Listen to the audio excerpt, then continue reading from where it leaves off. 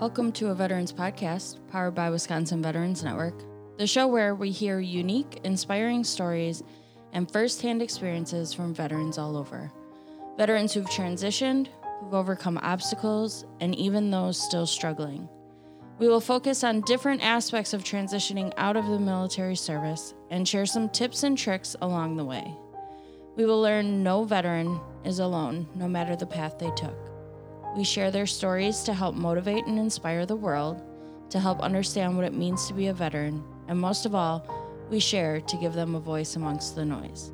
You can find us at aveteranspodcast.com to learn more and to see how you can be a part of the show. Welcome back to a Veterans Podcast, everybody. We're excited to have you here. We are officially starting season 2, which is super exciting.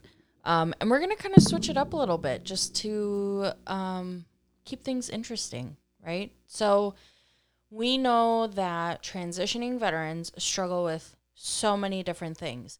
And so we're going to tackle those things head on and just talk about them and be real about them, talk about our struggles, have other veterans on who will talk about their struggles. We're going to have some special guests. We're going to do a lot of really cool things to bring awareness to what veterans are struggling with. So not only is this for veterans to listen to and feel like they are not alone, but this is also for people who love their veterans, who are interested in learning more about veterans, who want to understand kind of why we are the way we are, right? Because sometimes it's really difficult to put into words. So maybe combining and collaborating with a lot of different veterans will kind of give us the ability to define some of those issues even more. So I'm super, super excited. But as always, today's show is sponsored by Wisconsin Veterans Network, an established Wisconsin nonprofit ran by veterans for veterans. Their mission is to provide guidance and support for all veterans, whether Guard, Reserve, Active, or even a bad discharge, looking for any kind of assistance in the state of Wisconsin. If you're a Wisconsin veteran looking for an answer, whether a simple question about benefits or you are currently homeless, give them a call today. You can find more information about them at wisvetsnet.org or at aveteranspodcast.com. So let's get started. All right, everybody. So today on the podcast, we have Rande, and she was on episode 6. So if you want to hear her original story, go back and listen to episode 6. But I brought her on today, not only because she's my bestie, but she's got a lot of wisdom about like being a veteran and things she's experienced. And you're newly a veteran, right, Rande? Well, I am since February 29th, 2020. So, I mean, so she's like just in the thick of it, like that TikTok song. Into the thick of it. Yeah. So I thought it would be good to have you on so we could talk about some things. And we kind of, over text message, had like thrown a few ideas out there to each other or whatever. But one that really stuck out to me is like the parenting thing that we've talked about before. Like, so everybody who's served, who has children. So like when I was in, I didn't have kids. So I can't fully speak on it, but I can speak on like being a veteran and how I help parent my stepchildren. But a lot of people who served, you spend a lot of time away from your kids, right? Yeah. So Michaela was 2 when I enlisted. And I went to a ship that immediately was in the yards. So I went from California, which is my home state, to Everett, Washington, is where I was told I was going. So I had very few contact details. They were like, yeah, you know, Everett's a really like family-friendly neighborhood. It's pretty much safe everywhere, which never believe anybody. It's not safe everywhere. But I went ahead and found my way and moved to Everett, Washington, and went to go report. And they were like, oh, so you just have to walk on this ferry take your uniform in a backpack and you should be good. On the other side, you'll find it. It was like a Where's Waldo adventure. So Oh I gosh. didn't even know what a ferry was for one, but I just walked on there. And then it was like 4 in the morning. And I ended up in Bremerton, Washington, on the entire opposite side of the Sound, which is a water peninsula, for those that don't know. And I ended up somewhere in Bremerton. I didn't even know where my ship was. I just kept asking questions. You know, I'm not a very shy person, so I just kept asking people like, where's the big ship with the 72 on it? And and so I noticed that the man I was walking with at the time, like everybody saluting him. I'm like, oh my God, I'm so important. People are saluting me. But then I You're a quickly realized mess. he was the chaplain. Oh, Like, good. yeah, so we became really good friends throughout our first deployment. And he led me to the ship because it was like security and all this other stuff that I didn't have to even enter into the yards. But so my first year was commuting 2 hours at 4 in the morning and 2 hours in the evening whenever I could manage to get some time off because I was initially in reactor department to get home to my 2-year-old and my husband. So I was away a lot, and then followed by a lot of underways and a deployment. So I was deployed for a lot of my oldest daughter's life. So I feel like when I left, she was 2, and when I got out, she was 14. So not only do I not know her, but I have a whole other child since then. Which So I've been gone a lot. which is wild when you think about like 2 to 14 because so much changes in like Yeah. that time frame, and especially for like a girl. And we won't get into all those things because like I'm sure there's some Oh dudes my listening gosh. like please don't. But Listen, it's so stressful. It's so stressful. But parenting from afar is hard because, like, so when you're on deployment, you learn, you learn your resources just like everything else. But for me, I know, she was, before I would leave every day or like go to a civilian job every day before I joined the Navy, we would like read books because I would usually work nights or early mornings. So we would always read a lot. So I sent home a lot of United Through Reading DVDs. We still have them. Like I would send one back every single chance I could get on the list. oh, that's awesome. I made sure to make like a schedule to call home. So I would call home Sundays after I would go to church, because me and the chaplain were pals. So I would hit him up and I would hit him up in a little prayer, and then I would head over to the phones that barely work and call home for 3.5 minutes, just in enough time for them to tell you that you were about to be hung up on, or until flight quarters took place or something and knocked all the phones out of service. It was Hmm. like calling home from prison, but Not that so you she have knew when to. any experience with that. No, literally never been for, never even been arrested, but it's fun. Um, so we just set a schedule, and then when I got pregnant with my second one, it was a little bit different because you go to shore duty for a little bit of time, and they give you some baby bonding time. But then my knucklehead decided to cut my baby bonding time and go back to sea because I was told this pre-commissioned ship was going to be really easy, and we were just in a building, like making friends and doing new things and not really being sailors. And then I was there, I don't know, like 3 weeks, and they said, surprise, we know that it's really great to be back home in California, but you're going to Louisiana for the next year. So then I left her as well at a year old. So I wasn't there for a long time, but it took us a long time to get home from commissioning that ship to California, where our home port was, because I don't know if we didn't get paid enough tax dollars or whatnot, but our ship kept breaking down. So I mean, it's not we were funny, in but Florida. it's fine. I mean, it's not funny, but neither here nor there. But we did break down for about 9 months.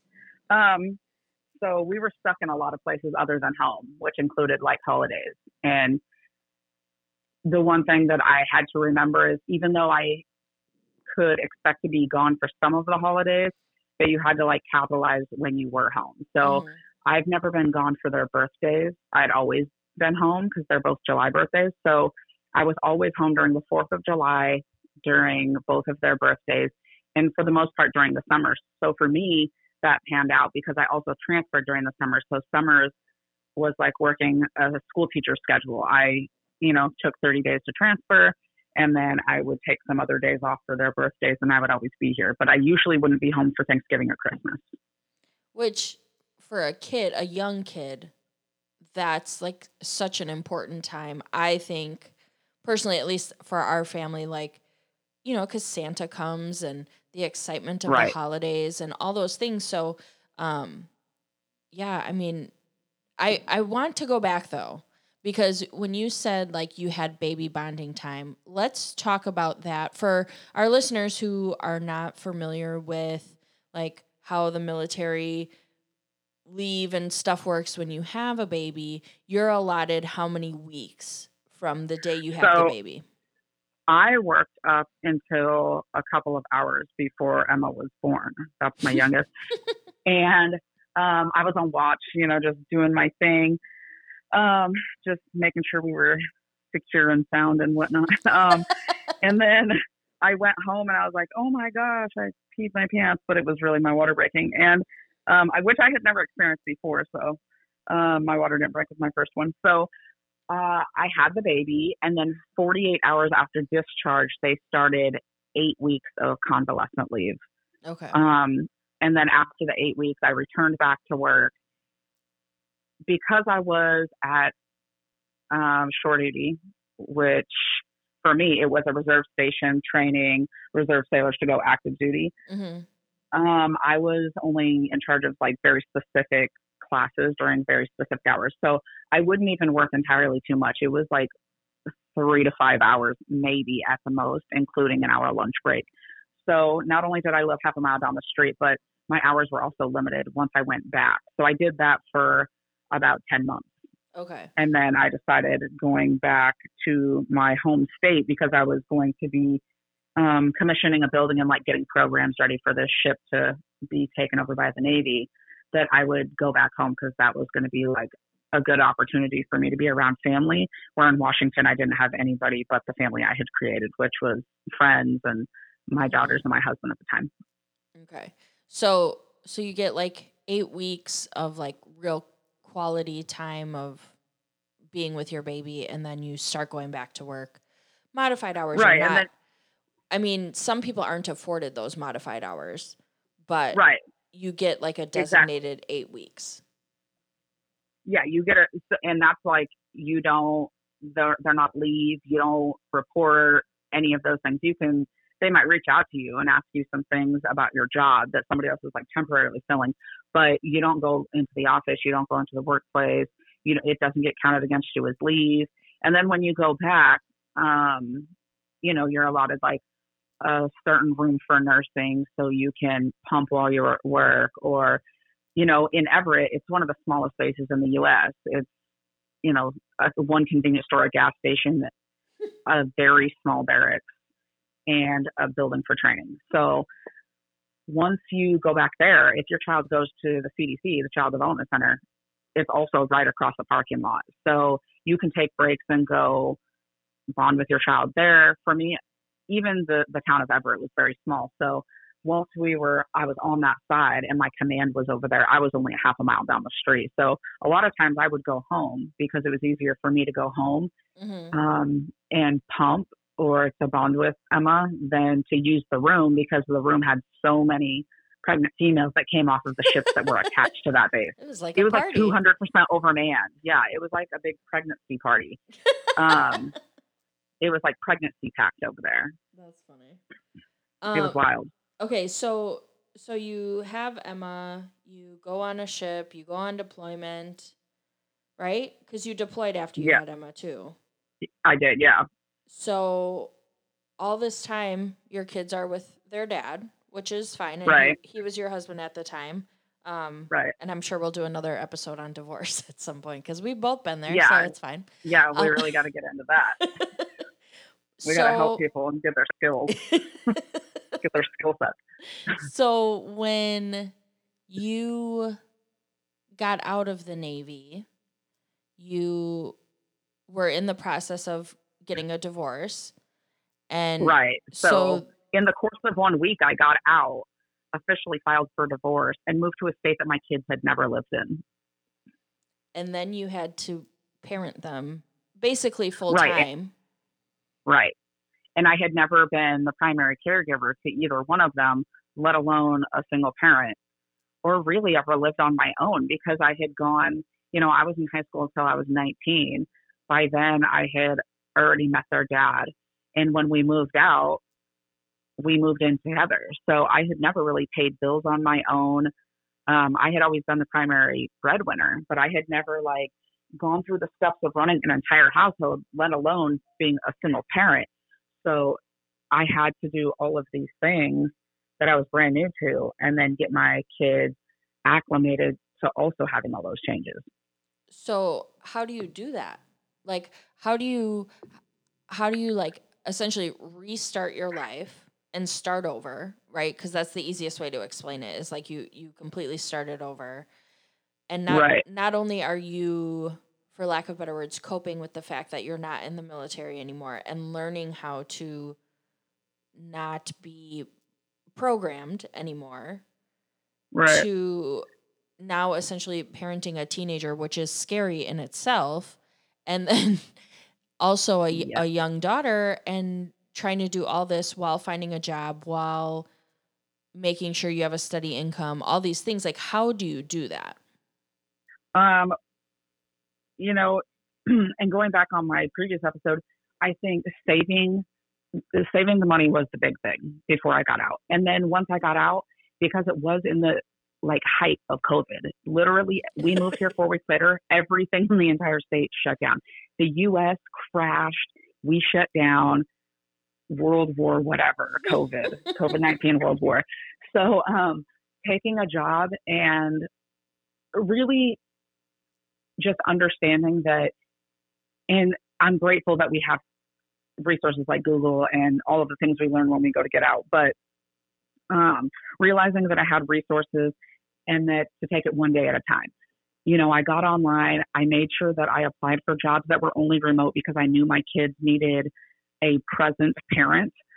Because not only did they not have me present when I was in the Navy, but their dad also wasn't present, which I didn't find out until later, that they had felt so alone in growing up without me being present because they didn't feel like they had anybody really. So I knew that I needed to work, even though I had money saved, just so they could see a routine, because school wasn't routine anymore because school had shut down.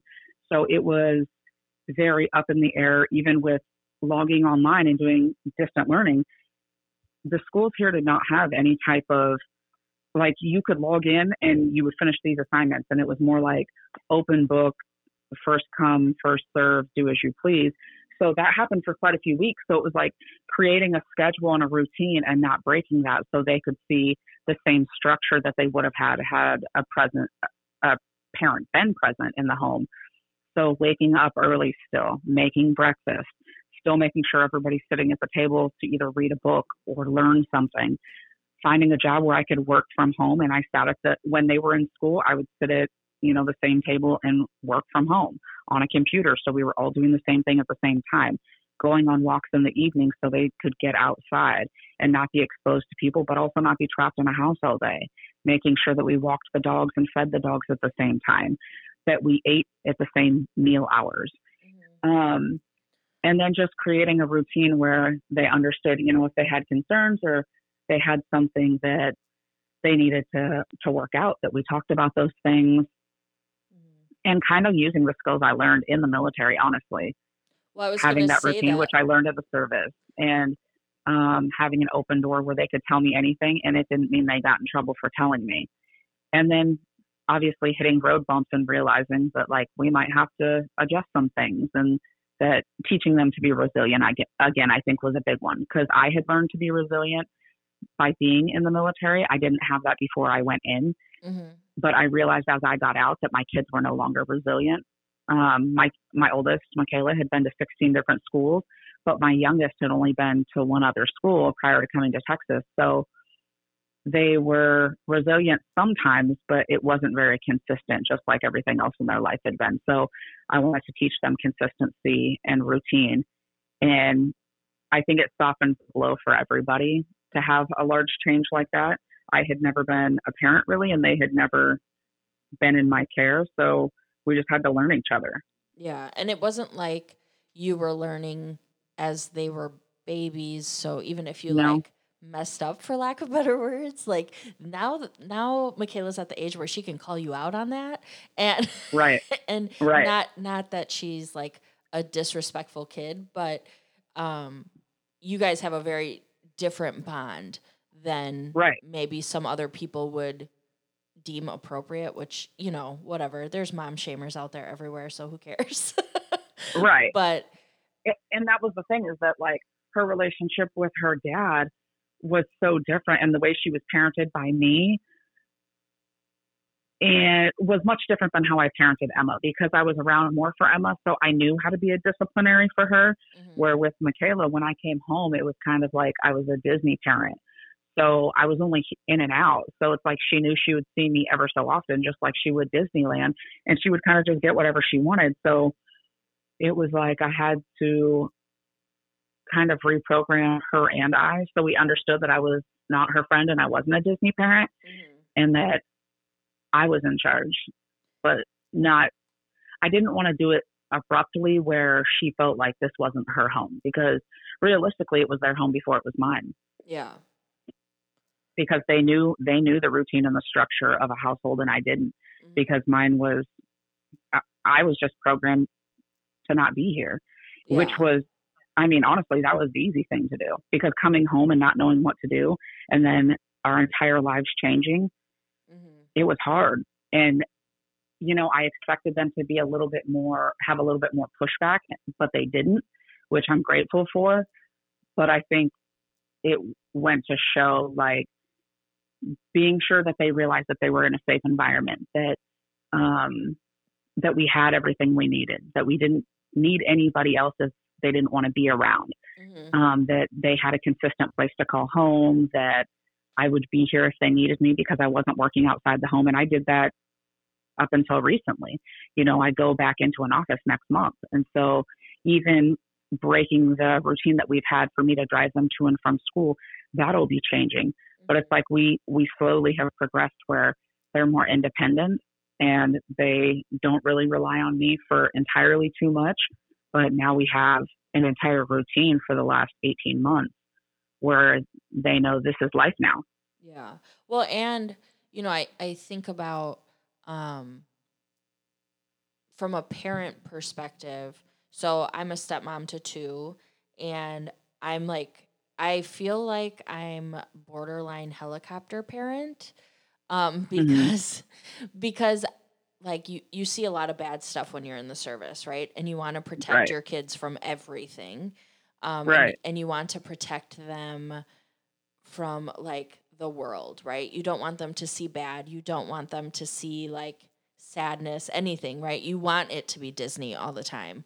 Um, Right.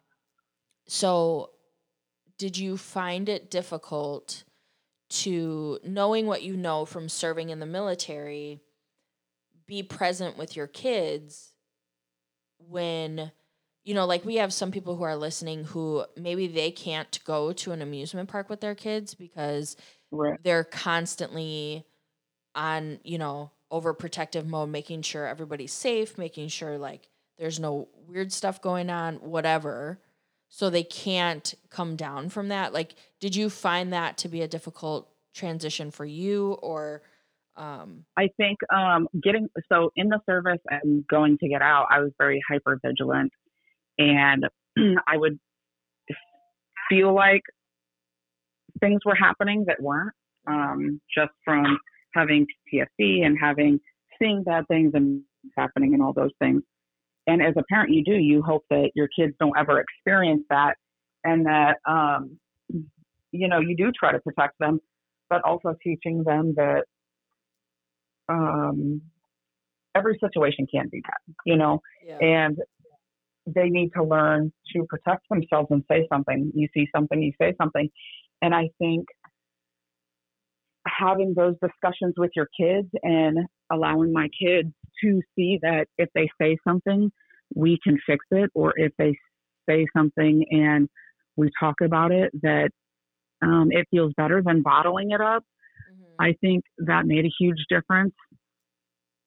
My oldest had struggled quite a bit because of the transition, and there were signs that I saw of her struggling, but because it was so fresh that she was in my care, I wasn't sure if it was her acting out because me and her dad had separated, or her being in my care, or her being resistant because she had kind of been the mother for so long and not really been a sister to her little sister. I wasn't sure if she was being overprotective of her because she had felt something, saw something, or she just felt that was her place. So, um, once I created this foundation of trust where she realized she could talk to me, and that if we let it out, it felt better. We realized that she also struggled with things that were not only, some of them were hereditary, but some of them were created from feeling like she was left, and that she was left to be the parent when she shouldn't have been. She had misplaced responsibilities. So I think she became hypervigilant of her little sister to make sure nothing bad happened to her. But for me, I've never really been a helicopter parent because I grew up in a house with so many children, and I watched my parents go through it.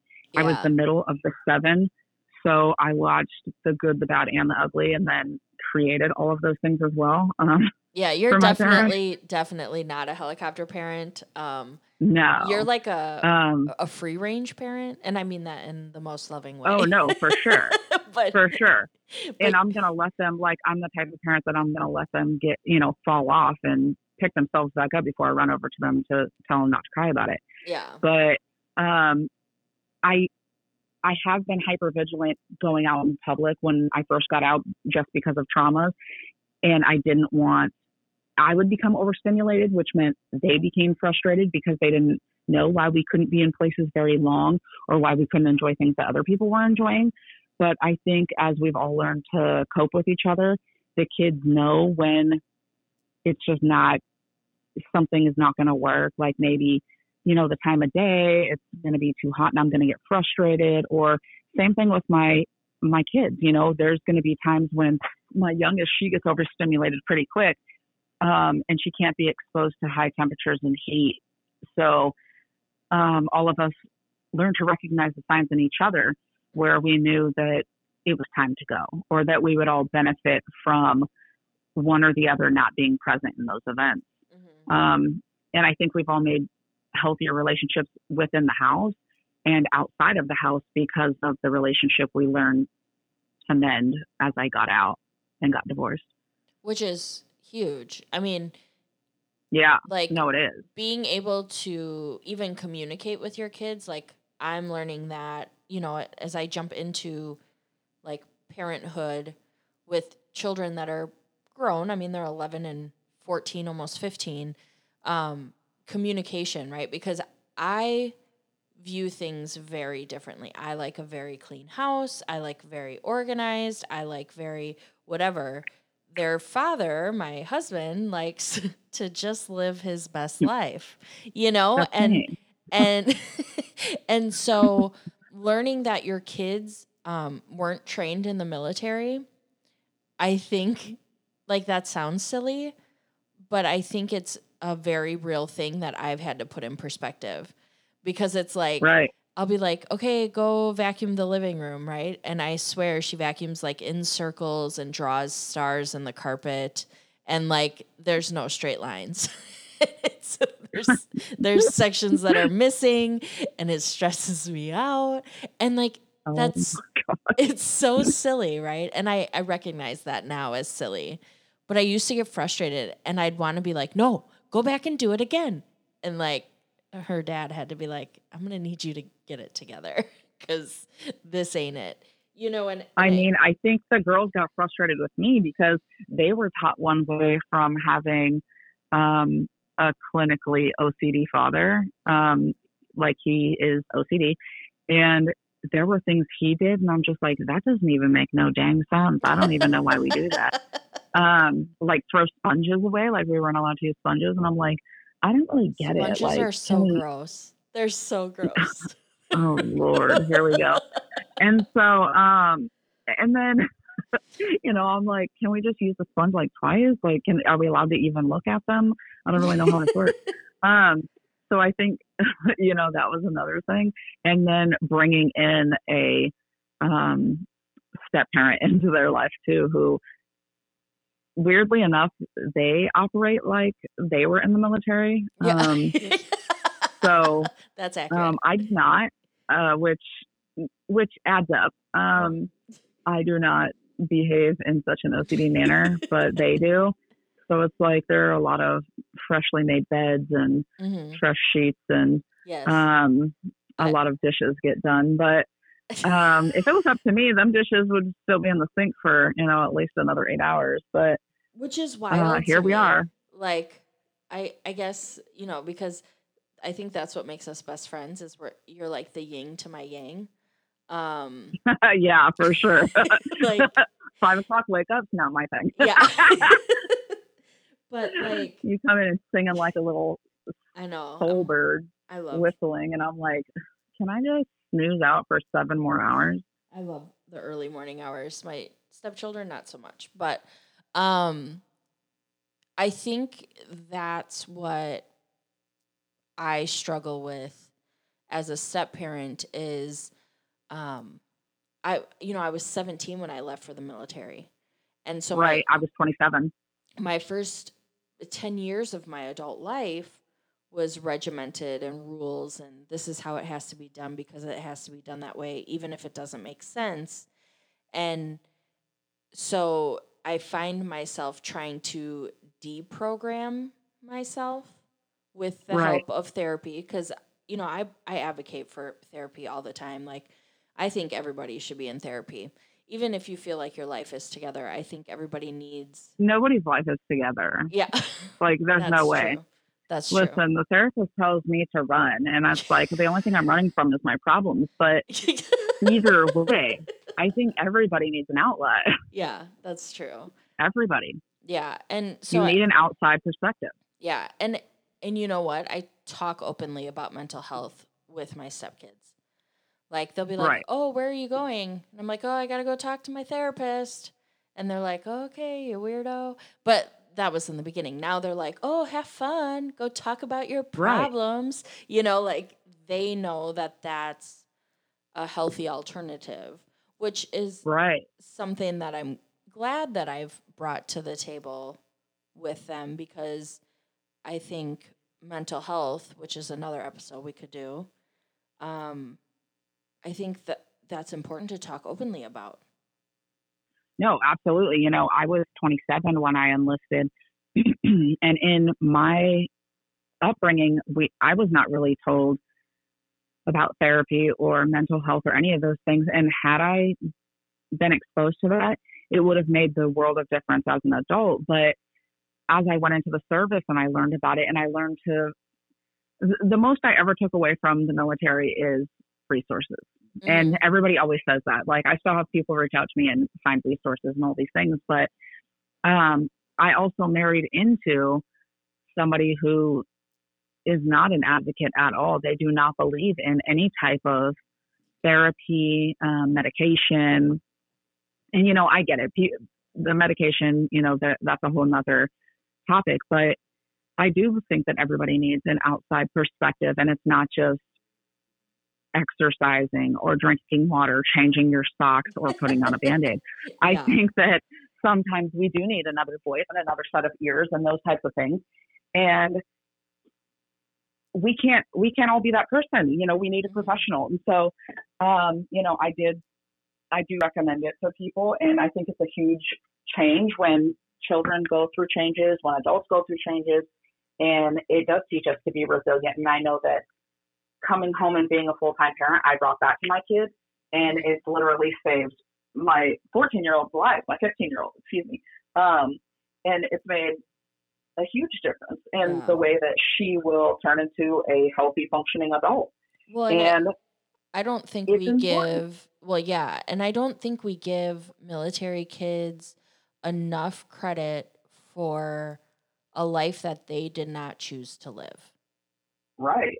I think that sometimes they're just along for the ride and they don't know how to verbalize, I don't want to move again. I don't want to, leave these friends. I don't want to go to another school, because they know how important it is to their parents who serve.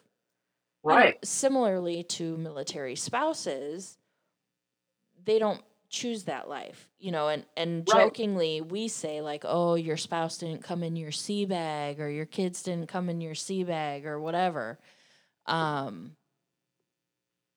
the reality is, I think service member, family member, child, veteran, whoever it is, like, it's a whole family affected by military service. Right. And I think that, I did always say, and I'm pretty sure I refer to it in my last episode, that when it was my time to make the decision whether I was going to get out or reenlist, I had always said that I would set myself up either way. So it was the reason I always attended college while I was enlisted. I always got my qualifications because I wanted there to be an option. I didn't want to ever feel like I had to reenlist. And when it was, my time was up, I didn't decide until about November 2019 that in January 2020, I was going to start taking terminal leave.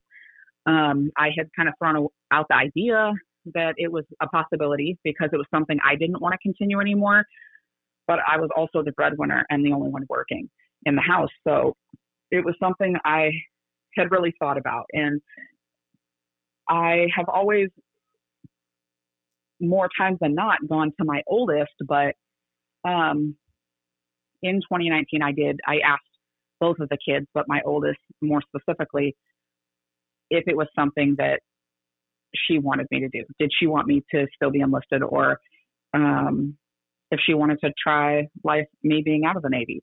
And she didn't really remember life before I got in the Navy, but she remembered enough that she saw me more. And she had brought that up. And at that time, there were a lot of life changes already happening, but both of them thought that life would be different, but that they wanted to experience me being out while they were both still in school. Mm-hmm. So I made the decision at the end of November 2019 that January 11th, 2020, I would take terminal leave and I would call it quits. And I've never once looked back and thought that I made a mistake. I've never once regret the decision I've made, ever. It's not easy, especially coming into a life of being a full-time parent and a single parent. And I can't even really say completely single parent because I do have another parent in the household, or another parent figure for them in the household. But,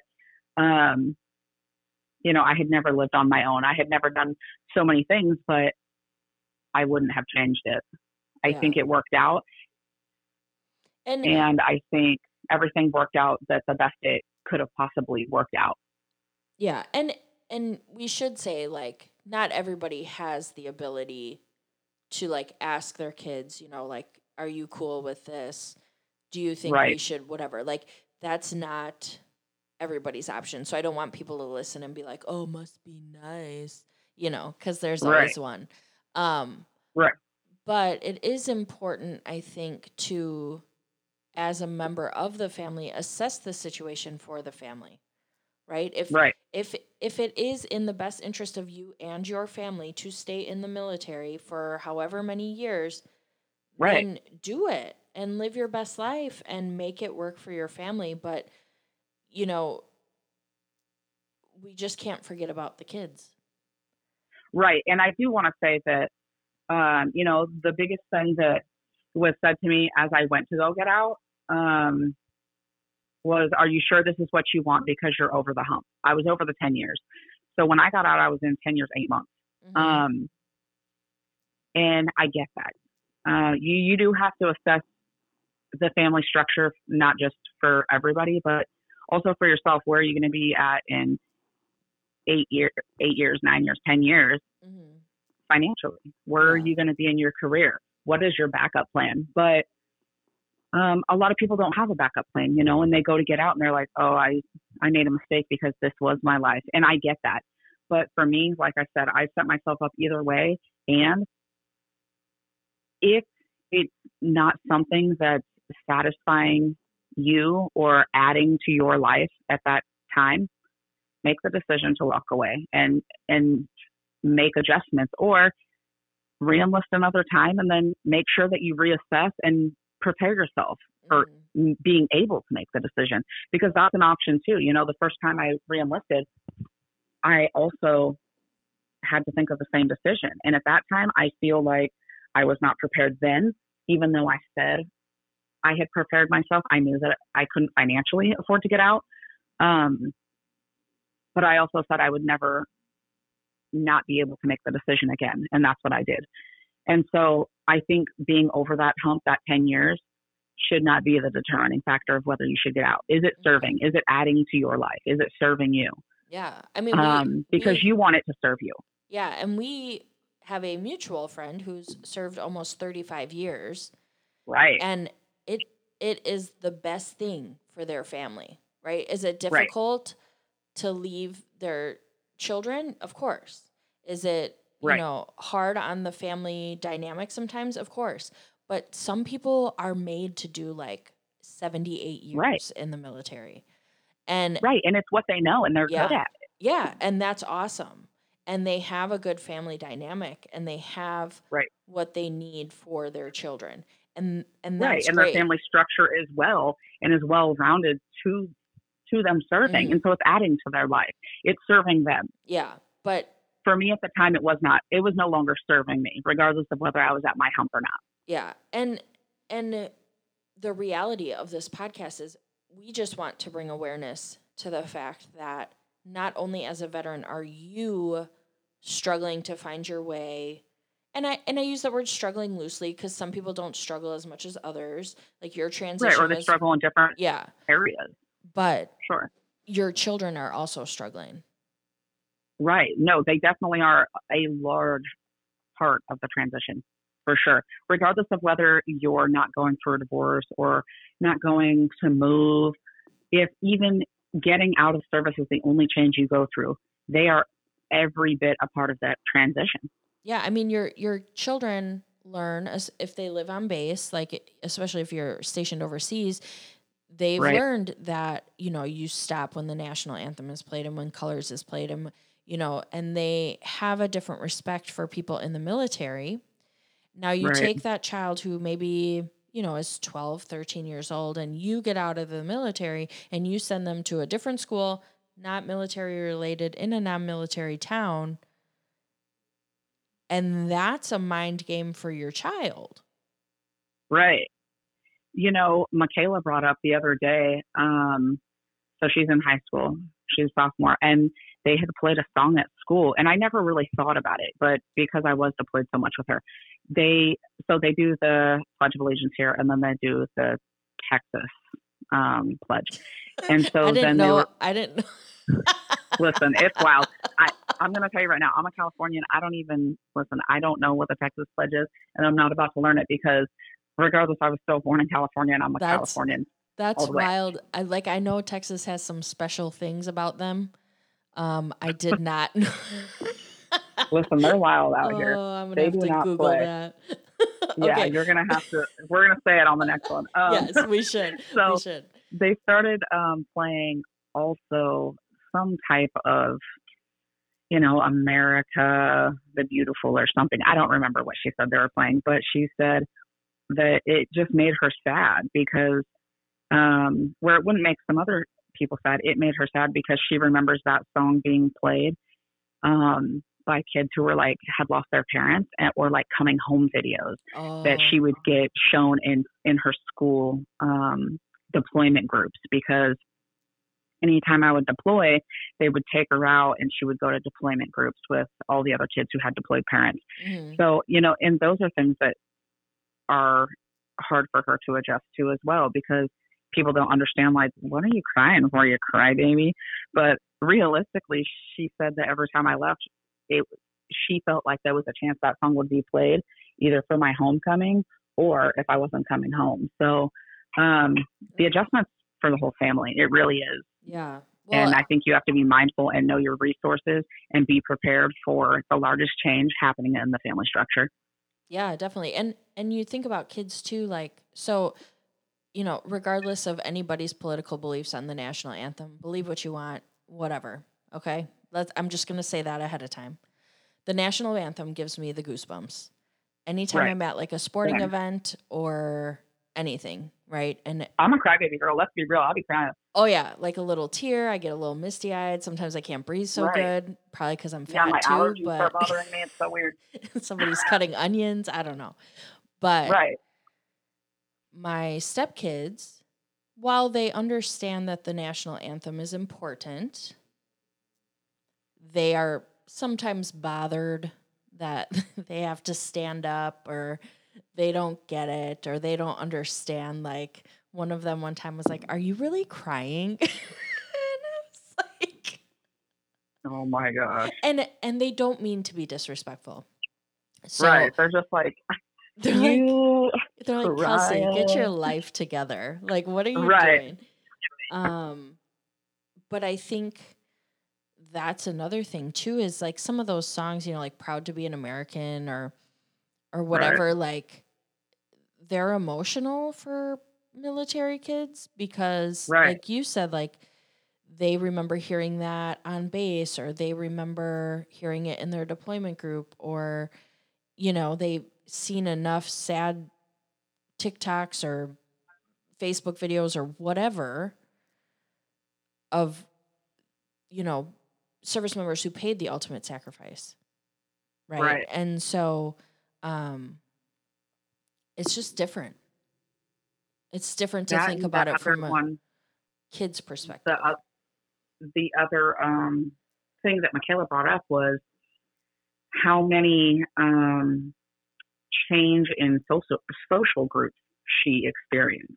When she lived in Washington, that's where she started elementary school at, and she went through a traumatic experience there of losing a friend to cancer. The young girl's whole life, she had cancer. And so when she was 8, almost 9, I think, she passed. And by then we had already been restationed in California. And so Michaela said, not only the changing in social settings because she would go to so many schools, but then feeling like you always lost somebody either to moving or because somebody lost a parent. So they changed as a person. Mm-hmm. People moved, we moved. And so she was constantly rotating out, for lack of a better description, I guess, Mm-hmm. people she was surrounding herself with. And so her setting in life was just always changing. Where here I had made the promise to her that she would be able to attend one school for 4 years.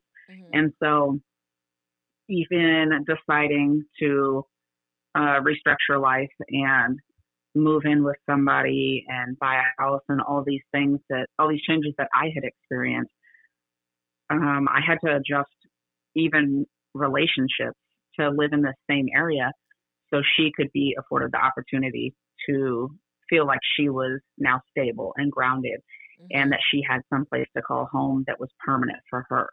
And so when I moved here, I didn't move here blindly. I had come out here for many years because I had a cousin here and some other veteran friends who live in the neighborhood. I had decided to move to this area, but now I'm not sure I would have made this a permanent place, but I've made it permanent enough so she can finish high school here. And that was important to her. There's always a place in Wisconsin for you. I just want to let you know. Listen, So when the you 4 know how years much is stuff up, they have. Listen, Texas has some real good food. You have a we lot we to have live up fried to because cheese. Like nothing gets better listen, than I don't fried even cheese. like fried cheese. I don't even like cheese curds, cheese puffs. I like sliced block, like welfare cheese, like the most Oh cheap, no. like cheese block you could possibly get, other than like Singles American Craft, whatever they are. I like that cheese, and I That's barely awesome. even like that. I have Tex-Mex out here. I haven't found a good Indian place, but let me tell you, the day I find a place that gives out delicious naan and Ooh, yum. masala, oh my goodness, oh my god. But let's Um, let's refrain from talking about food at this point because it's almost lunchtime. yeah, I'm But starving. but what else? Like what you said made me think.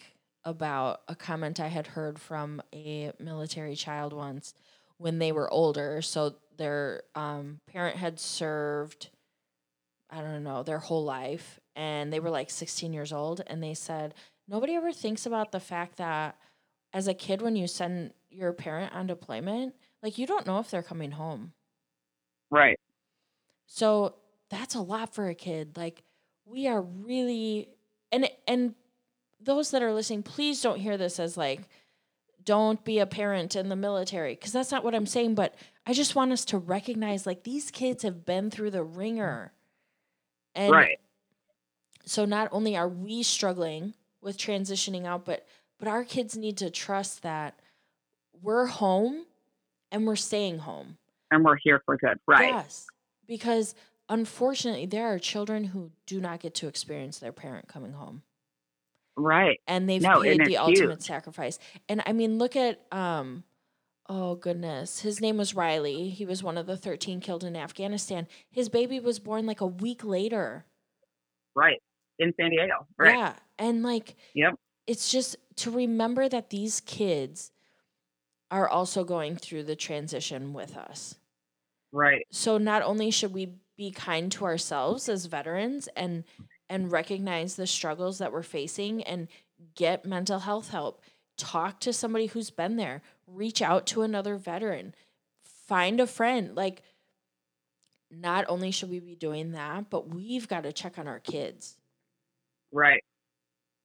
No, for sure. We get used to the see something, say something within the service, but we do.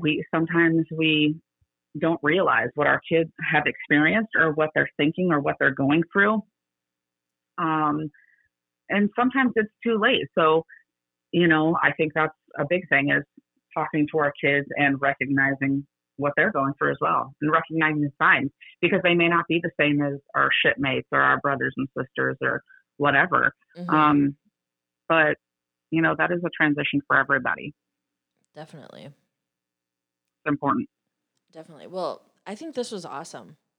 I feel like even if we did go off on some tangents, I do feel like if I was listening to this, I would have taken a lot away from it. Yeah, I think so. And if people that are listening and they're like, "Man, can you guys talk about whatever?" If there's a topic that as a veteran you're struggling with, or if you want to talk about a topic with us, we'd love to have you on. Like, let's talk about things. Let's talk about mental health. Let's talk about like how do you do insurance as a veteran when Oh my like gosh. the military has done insurance for you for forever, Yeah, like right? how do you even go to the doctor? I had to experience that, Lord. Like, I mean, those are real things. And so I want to talk about them and I want to address them. And Noah's going to come back for a few episodes and like help us out from the dude's perspective because I think people might get sick of hearing our perspective all the time.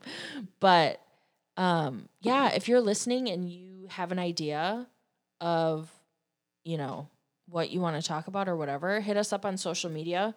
We're on TikTok, Instagram, and Facebook at A Veterans Podcast, or find us online at aveteranspodcast.com. And remember, Wisconsin Veterans Network is our sponsor. So if you are a veteran in Wisconsin in need of assistance, reach out to them. And thanks for listening. Randy, you got anything else? I don't think so. I think you got it. All right. Well, thanks for listening, everybody, and have a great day.